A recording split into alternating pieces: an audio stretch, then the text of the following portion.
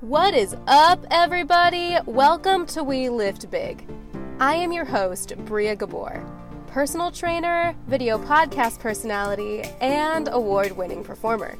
My mission is to educate, entertain, and enact a stronger, happier you.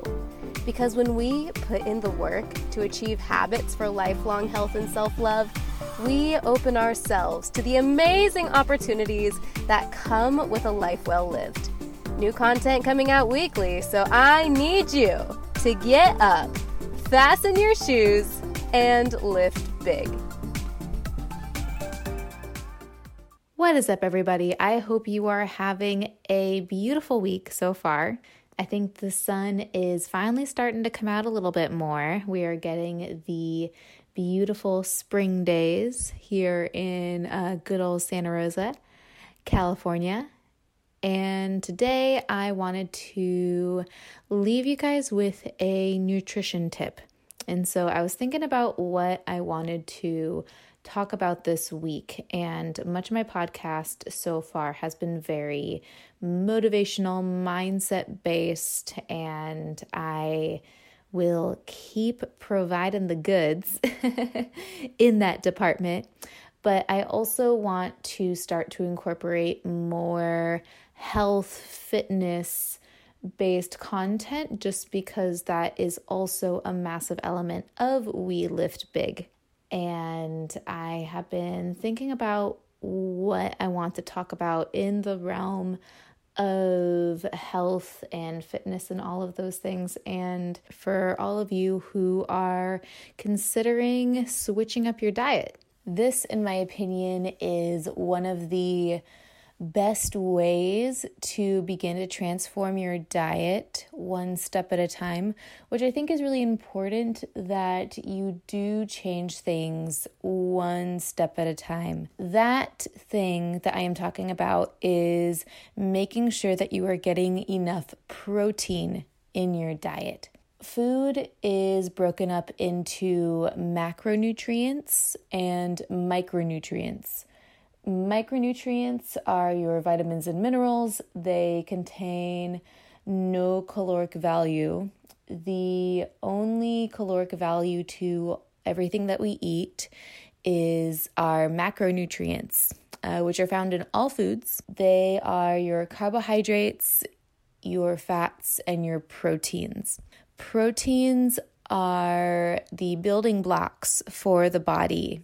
And when you consume enough protein, you are giving your body what it needs to build muscle, especially combined with strength training or resistance exercise. It also creates a thermogenic effect in the body. And so when we consume protein, our body has to work in order to break that protein down. You're getting that thermogenic effect. You are giving your body what it wants in order to build muscle, and to fortify your bones, joints, ligaments, all that good stuff. When I say get enough protein, in the research and the training that I've had, anything between 0.6 to 1.2 grams per pound of lean body weight is the amount of protein that you want to be taking in. So the reason for this is, again, you're giving your body nourishment, but also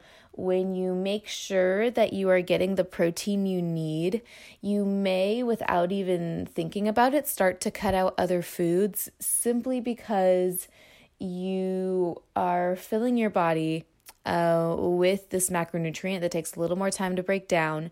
It does tend to be more filling. And so usually what would happen is, if, say, you're reaching for that turkey breast or that Greek yogurt because you're trying to get in your protein, you're not going to have as much hunger or as much room. You'll start to make better choices without even recognizing that you are changing your choices. So some awesome examples of foods that are high protein and low fat, low carbohydrate. You're looking at any sort of animal meat, and so poultry, pork, beef, fish, eggs, all that good stuff. I'm also a huge fan of Greek yogurt, especially if it's plain non-fat Greek yogurt. Protein powders, the less ingredients in your protein powder, the better. The more it's just a protein isolate, whey or casein. There's a lot of different proteins out there. Or for vegan proteins, I am a huge fan of pea protein, pea or seed proteins. And then also for if you do not eat animals, some good protein sources, you are going to be looking at nuts, seeds, beans, tofu. So look at what you're currently eating. And if you don't see a lot of these types of foods in your diet right now, start to incorporate them. And so if you're someone who has oatmeal and fruit in the morning, add that Greek yogurt. Have that extra protein. If you have avocado toast, add that tofu or add some chicken on top. There's a lot of different ways to start to get your protein into your day. And those are just a few examples. Honestly, I could do a totally more in-depth podcast about this, and I intend to. But I want to keep this one a bit shorter. And really, my challenge for you this week is to just be aware of how many of these protein-dense foods are currently in your diet. And if there's just one or two times that like chicken will show up, or fish, or if you realize that you're not getting a lot of these foods, start to find ways to incorporate them more, and you can get creative with it. And so that is all. I love you guys so much, and have an awesome week.